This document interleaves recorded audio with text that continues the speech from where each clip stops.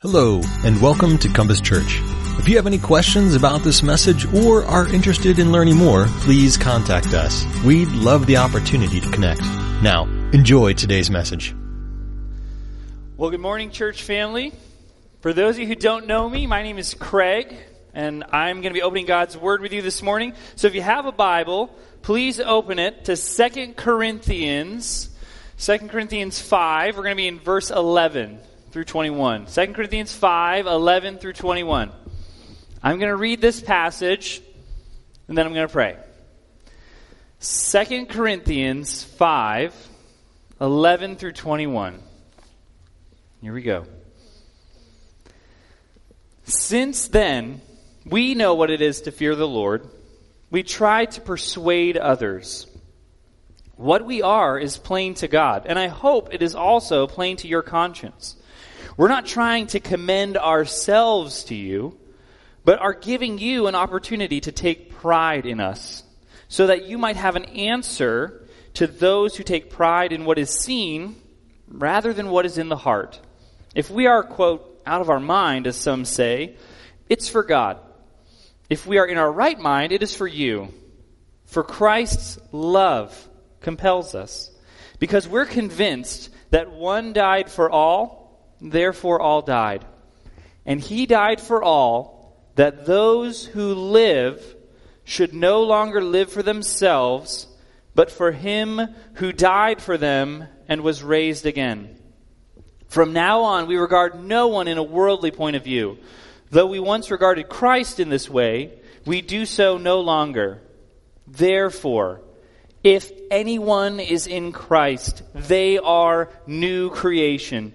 The old has gone, the new is here. All this is from God, who reconciled us to himself through Christ and gave us the ministry of reconciliation. That God was reconciling the world to himself in Christ, not counting people's sins against them. And he has committed to us the message of reconciliation. We are therefore Christ's ambassadors, as though God were making his appeal through us. We implore you on Christ's behalf, be reconciled to God.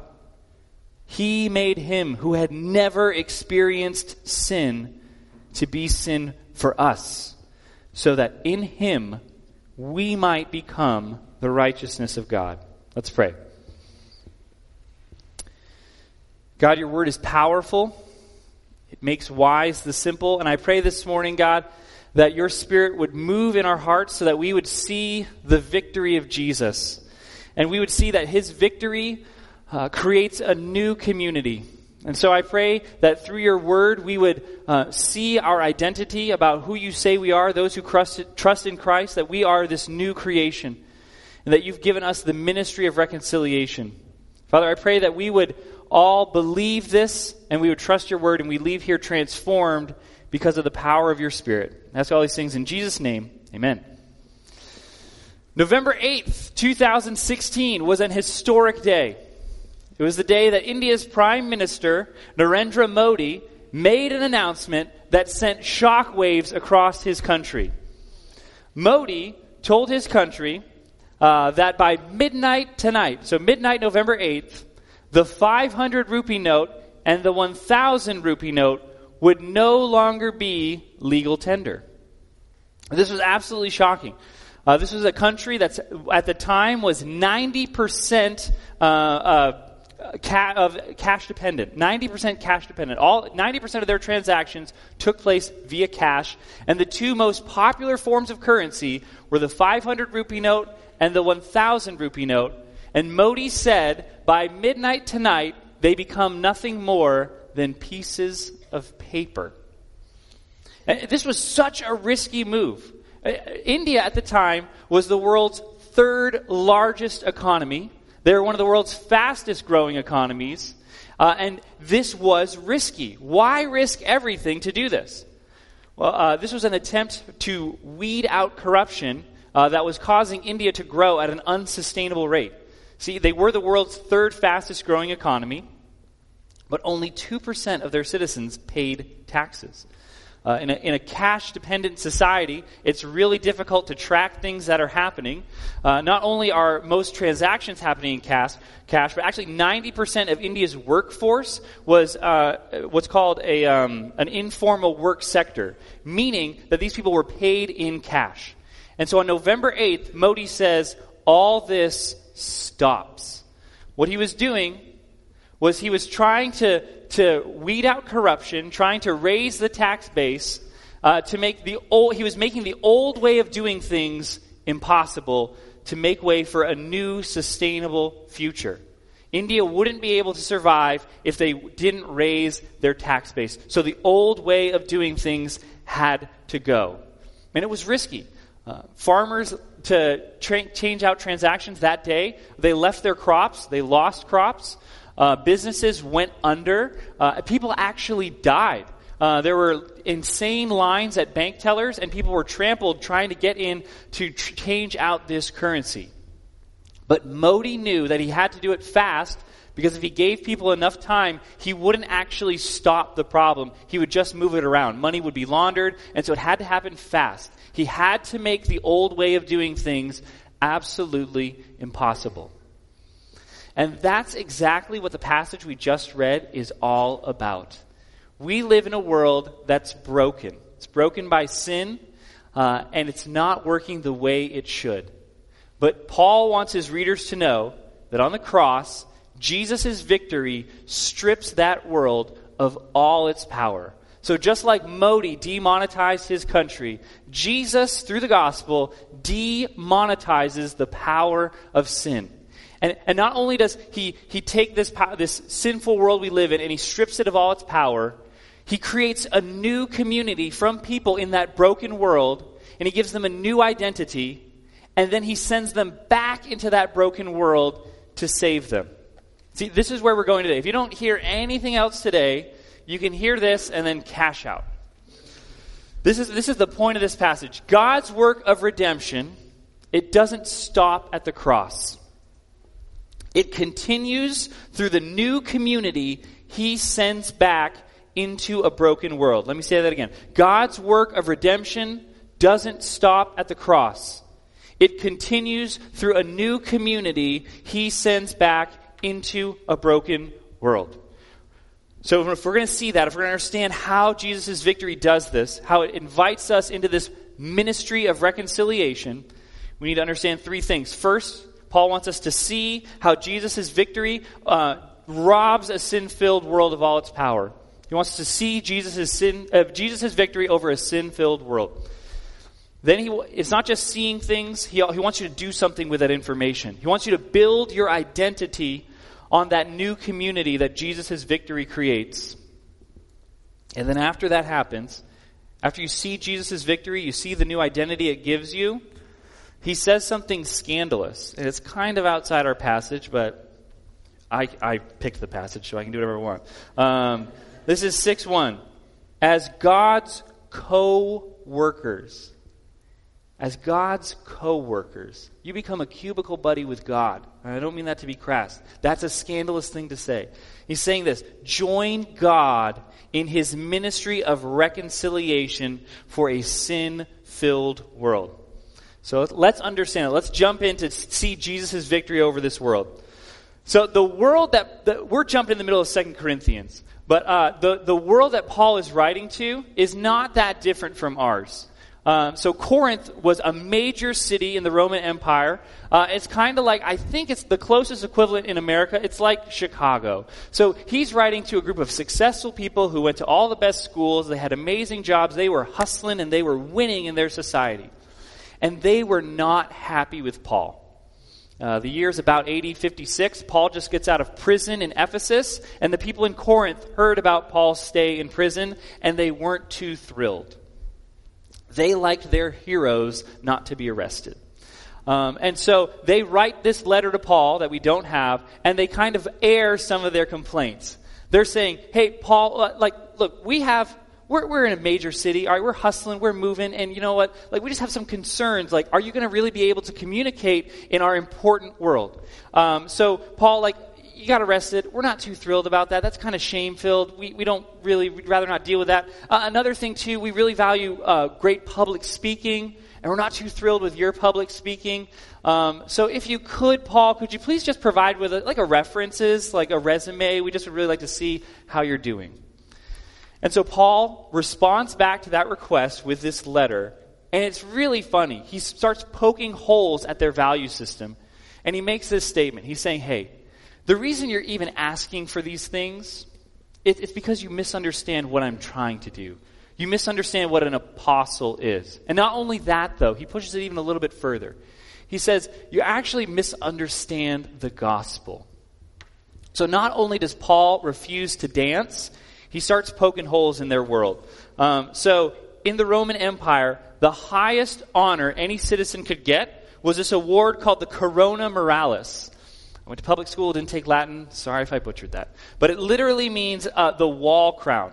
So when Romans went to battle and they were trying to get over a wall, they would throw up ladders, and some crazy soldiers would be the first ones over the wall. And assuming that they survived that really dumb thing to do, they were given this medal. And it was the highest recognition for a Roman citizen. Like, you had this, you were our hero. And the Corinthians are like, hey, Paul, can you be like that person?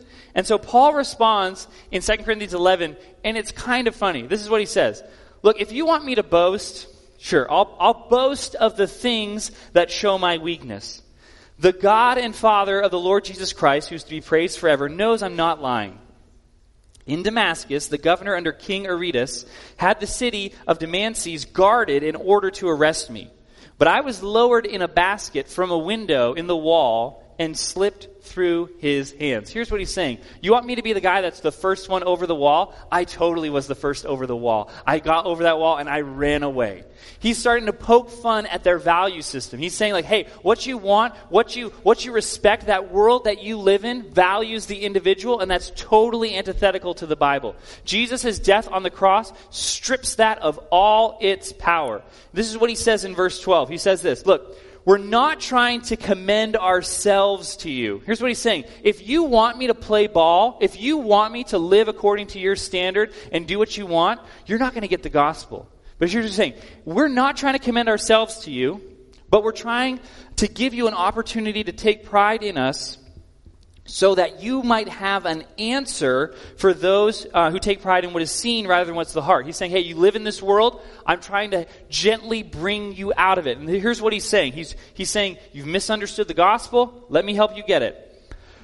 Verse 14, Christ's love compels us, literally holds us captive, because we're convinced that one died for all, therefore all died. One of the dangers of reading the Bible, especially if the verse is kind of familiar, is you just kind of blow through it. So I want to read that again slowly. Paul's giving them the gospel. He's giving them the good news. Listen to what he says at the end of verse 14. One died for all. And you kind of expect him next to say, therefore, we're all alive. But he doesn't. He says this, therefore, all died. Here's what he's helping the Corinthians to understand. You lived in this world, but on the cross when Jesus died, that death was applied to you. You're dead to that broken world, its broken systems, its way that elevates the individual over the community. You're dead to that. And this is what happens next. And we're in verse 15. He died for all, so that those who live might no longer live for themselves, but for him who died for them and was raised. Saying your death on the cross, Jesus' death on the cross for you, rescues you from this world where it's all about you. See, in the Roman Empire, this whole idea of the individual as hero, I mean, that was totally that was their worldview. Andy Crouch, the author, makes this statement, that the Roman Empire was a place that traded personhood for power. They traded personhood for power. So the Latin word persona, which is where we get our English word person, in Rome was actually, it wasn't something everybody was. So if we were 2,000 years ago in Rome, not everybody in this room would be a persona. That was a status that was reserved for people in good high standings. It would have been people who were the pater familia, the head of household, people with money. So if you were a woman and you had lots of money, you may have been recognized as a person, but most likely you've been property. And if you were a child, if you were the child of someone who was a person, you were not necessarily guaranteed to be a person. Only if you were going to inherit their money. See that? They connected personhood to power. And as a result, like slaves, think about slavery in that context. If slaves, there was very little chance they would ever be recognized as a person. And so Romans were very practical people, so they wouldn't even really give them names often. And if they did give them names, they were just names like useful, Onesimus, or the order of birth they were born in, Tartus, Quartus, Quintus. Just numbering them. We don't even care about you. You're not a person. That's not all that far away from the society we live in today. We live in a context that trades personhood for power. And Crouch points this out by inviting us to imagine this. Think of all the people that you work with, the people you interact with on a daily basis. How many of those people know your extended family? How many of those people know your immediate family? How many of those people know the context and the setting that you were born in and you were shaped out of and what made you you? Actually, and Crouch puts it a little farther. He says if you are in a setting where the people that you interact with on a daily basis know your immediate family, they know your extended family, you're actually probably quite low on the social ladder. And think about how we even talk about ourselves. We talk about my brand. People don't have brands, companies have brands. We totally, what it means to be a winner in the modern world is you trade your personhood for power. You accumulate and no one really knows you. You're just a winner. You've broken free from the shackles that hold us all back. You rose to the top. You're the first one over the wall. You're a winner. And this setting that we all live in has all kinds of nasty, unintended consequences. Vivek Murthy, he was former Surgeon General. He just resigned in 2017. He wrote this in the Harvard Business Review. I don't think he's an emotional person. This is what he said. During my years caring for patients, the most common pathology I saw was not heart disease or diabetes. It was loneliness. That's the unintended consequence and living in a world that trades personhood for power. And now as you see this, now you see the context that Paul's writing to and the context we live in, verse 17 becomes absolutely amazing. And you can start to see why the gospel spread across the Roman Empire like wildfire. Listen to verse 17. Therefore, if anyone is in Christ, they are a new creation. Paul is saying this. You guys used to live in this old world where everybody served themselves and people traded personhood for power. But now Jesus is bringing about this new creation, and he's not serving himself, he's serving others. And he's actually powerful, and he traded his power to restore your personhood. When Paul says that you're new creation, he's not saying when you become a Christian, you become a tree or you become a lake or a fish. What he's saying is this. In the opening chapters of Genesis, the writer of Genesis spends this much time talking about like creation.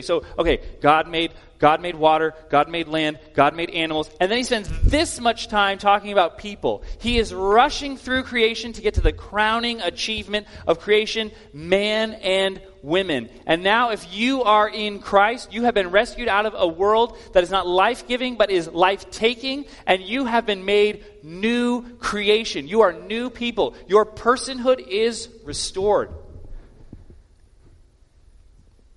And he's saying this. Not if a rich male citizen is in Christ. If anyone is in Christ. There is no discrimination in this gospel. The gospel is good news for everyone. It's an invitation that anyone, regardless of background, regardless of how society treats you, regardless of whether you're rich, poor, like whoever you are, this is good news that you can come and be made new. Be recognized by the King of the universe as a new creation. And he's saying this, that totally takes all the power out of the old world we used to live in. It's impossible for us to go back to this setting where we're trying to do this dog eat dog, elevate the individual, let's live for ourselves. Paul's saying this, no, that's not who we are. And this is what he's saying. Build your identity on that new community that Jesus' victory creates. So if you look at this passage doesn't tell you to do anything. This passage tells you who you are. The Christian life is not an effort to do and perform and to be a type of person. The heart of the Christian battle is to believe you are what God's word says you are. We do not fake it till we make it. We are new creation, and the more you believe that, the more you start living and acting out of that reality. Do you trust what God says about you? If you're in this room and you've repented of your sins and you've trusted Jesus, you are new creation even if you don't feel like it. And how did he make you new creation? This is really cool. This is verse 19. God was reconciling the world to himself in Christ. How? Not counting people's sins against them. So the Bible has a ton of words for sins. There's some words for sins that talk about, like the word sin itself. You're trying to hit this mark, but you just fall short. You fail. You are weak, but you were really trying. That's sin. The other one is, and I guess you could say iniquity would be the best way we'd have to describe it. Like you really were trying to be good, but you within yourself, you weren't just weak, you're broken, and so you can't actually hit the mark you're trying to hit.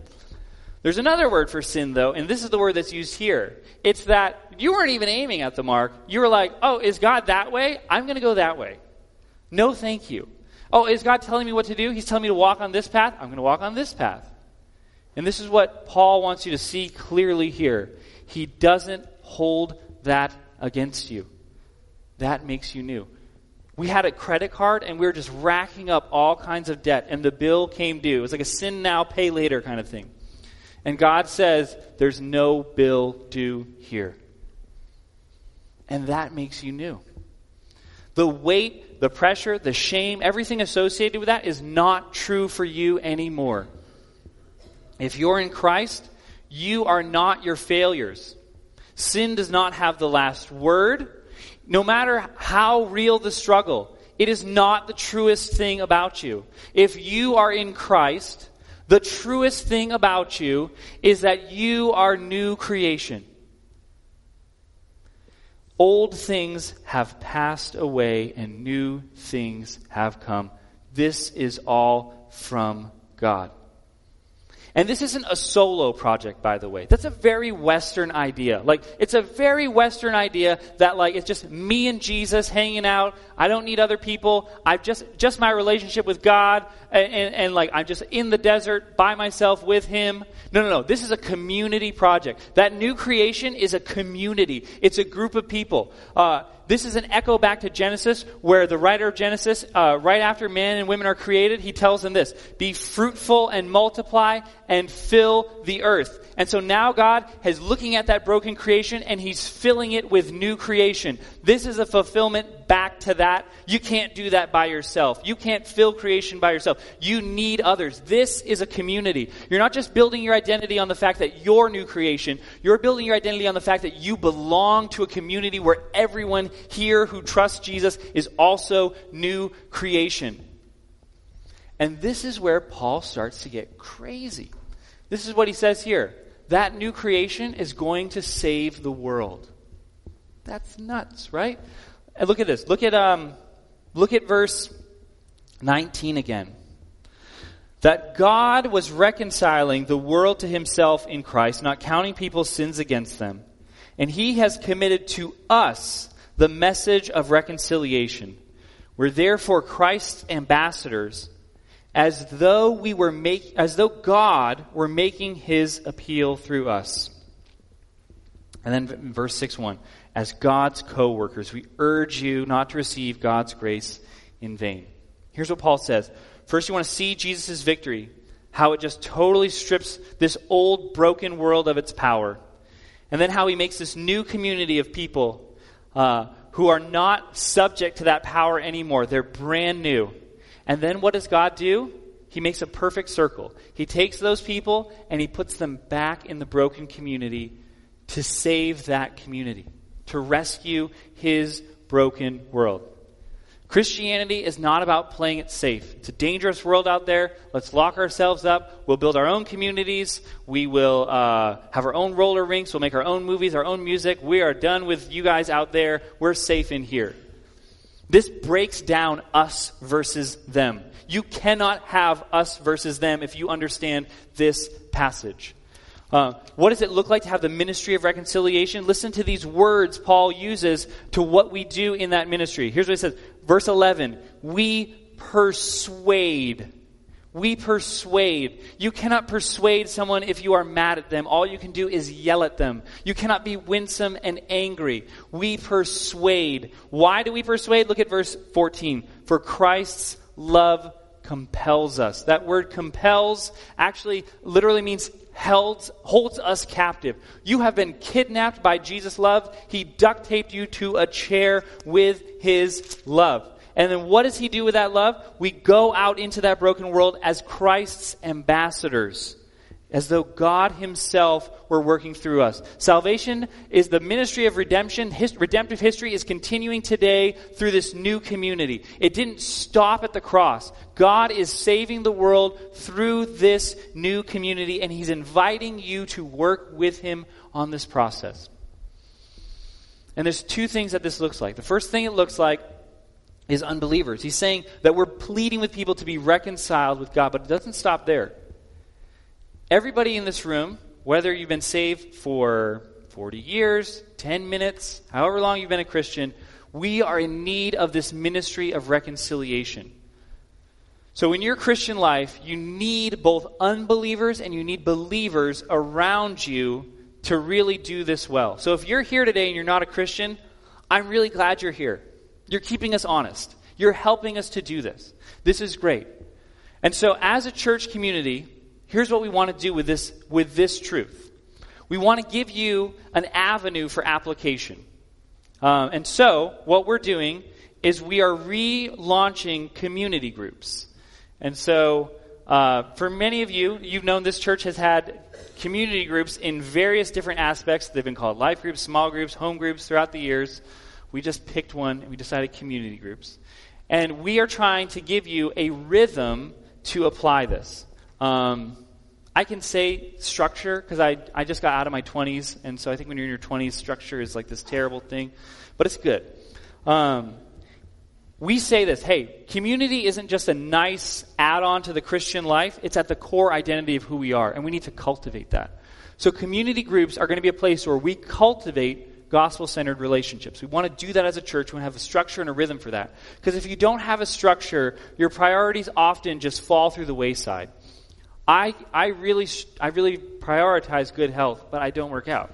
So, do I really prioritize good health? We want to give you guys a structure. We're going to give you a way to actually apply this. And so here's what we're doing. We're retooling how we've done community groups because they've been good throughout the years. There are people here who've been part of small groups, and they've talked about just real relationships that have happened here, real ministry, real life on life, people helping each other, loving one another, walking together, tears shed over food.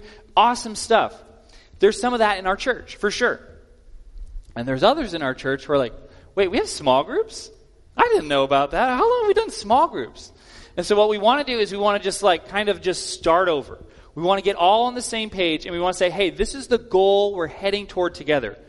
We are this new community in a broken world. And so we want to really stir up each other, love one another, cultivate gospel-centered relationships so that we really can have this ministry of reconciliation with one another and with the broken city God's called us to live in. And so here's what we're doing. They're going to be every week. They're going to be every week, but they're going to be a rhythm. They're going to start next week, and they're going to stop like the first week of December, right before Christmas. And so for some of you, you're like, oh my goodness, that's just one more thing to do. We're going to talk about that in a second.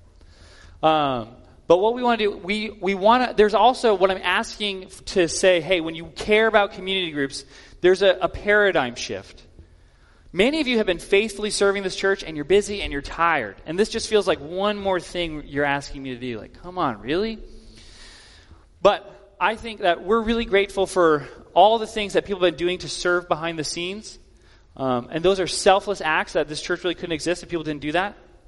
But when the Bible talks about ministry, the ministry of reconciliation, it's always in the context of relationships. There's no spiritual gift of driving the church bus. There's no spiritual gift of, I have the spiritual gift of putting donuts in a straight line. All the gifts that God gives to serve his church are relational, encouragement. And so we want to say, hey, ministry at this church is relational. It's getting to know people. It's being known and knowing others and reminding them of this good news, of Jesus' victory in our lives. And so that's the point. That's where we're headed as a group. We want to say, hey, this is a priority. And so we're going to make some sacrifices. Some of you are in seasons of life where this just really isn't realistic. You have jobs. You can't really commit to that. Come as often as you can. That's fine. It's not like, oh my gosh, I missed 2 weeks, I'm out of the group. No. This is an on-ramp for community at Compass Church. We want you, anyone is always welcome whenever.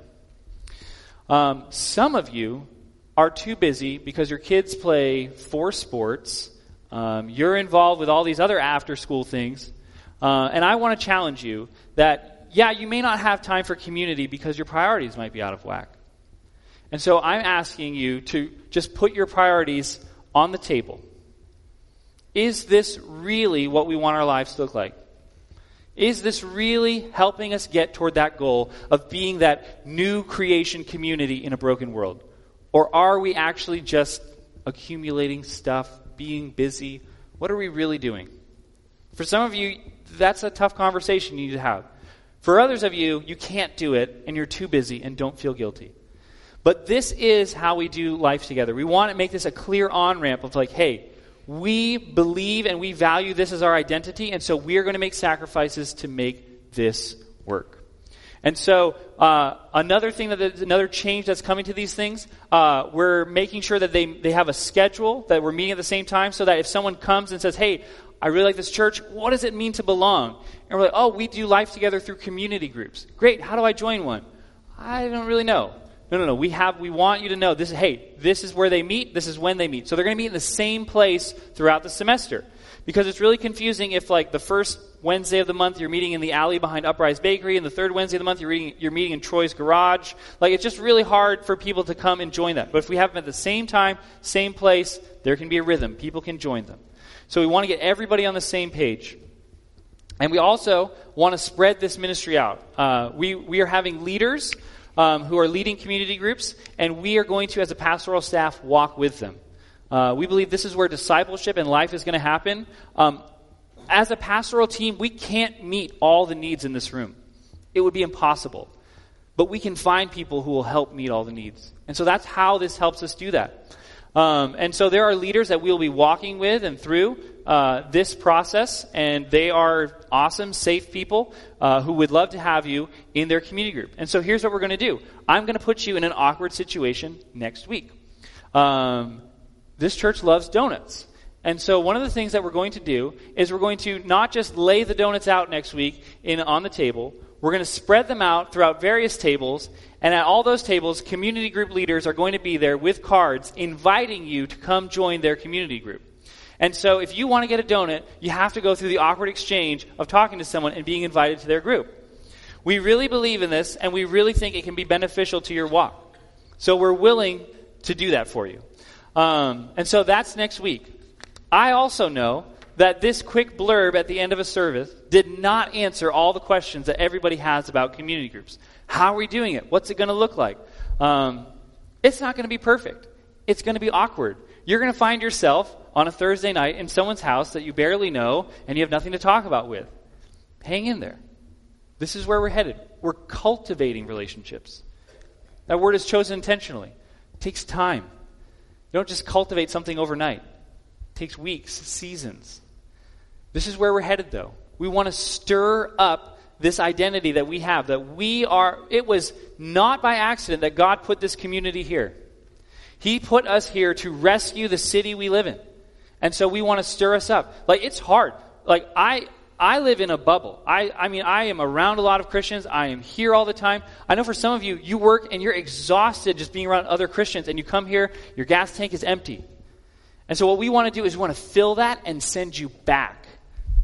There are people in this room, there are doctors, there are engineers, there are mechanics, farmers, that you're around people who the old cliche is true. You're the only Bible, you're the only Jesus they're going to see. And we want to stir that up within you that, hey, my identity is new creation who's inviting people out of this broken world into this new community.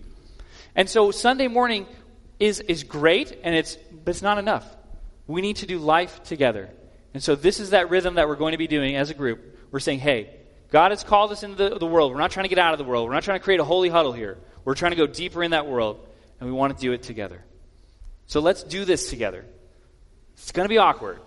But we're not going to abandon each other, okay? We're in this together. Let's pray.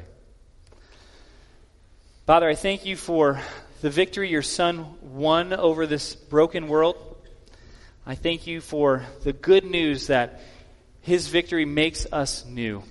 That you don't count our sin against us. That's not our identity, but this new creation community is our identity. And God, I pray that you would help us to really take that identity seriously and go out into the world, love our neighbors as a means to plead with them to be reconciled back to you. I ask all these things in Jesus' name. Amen.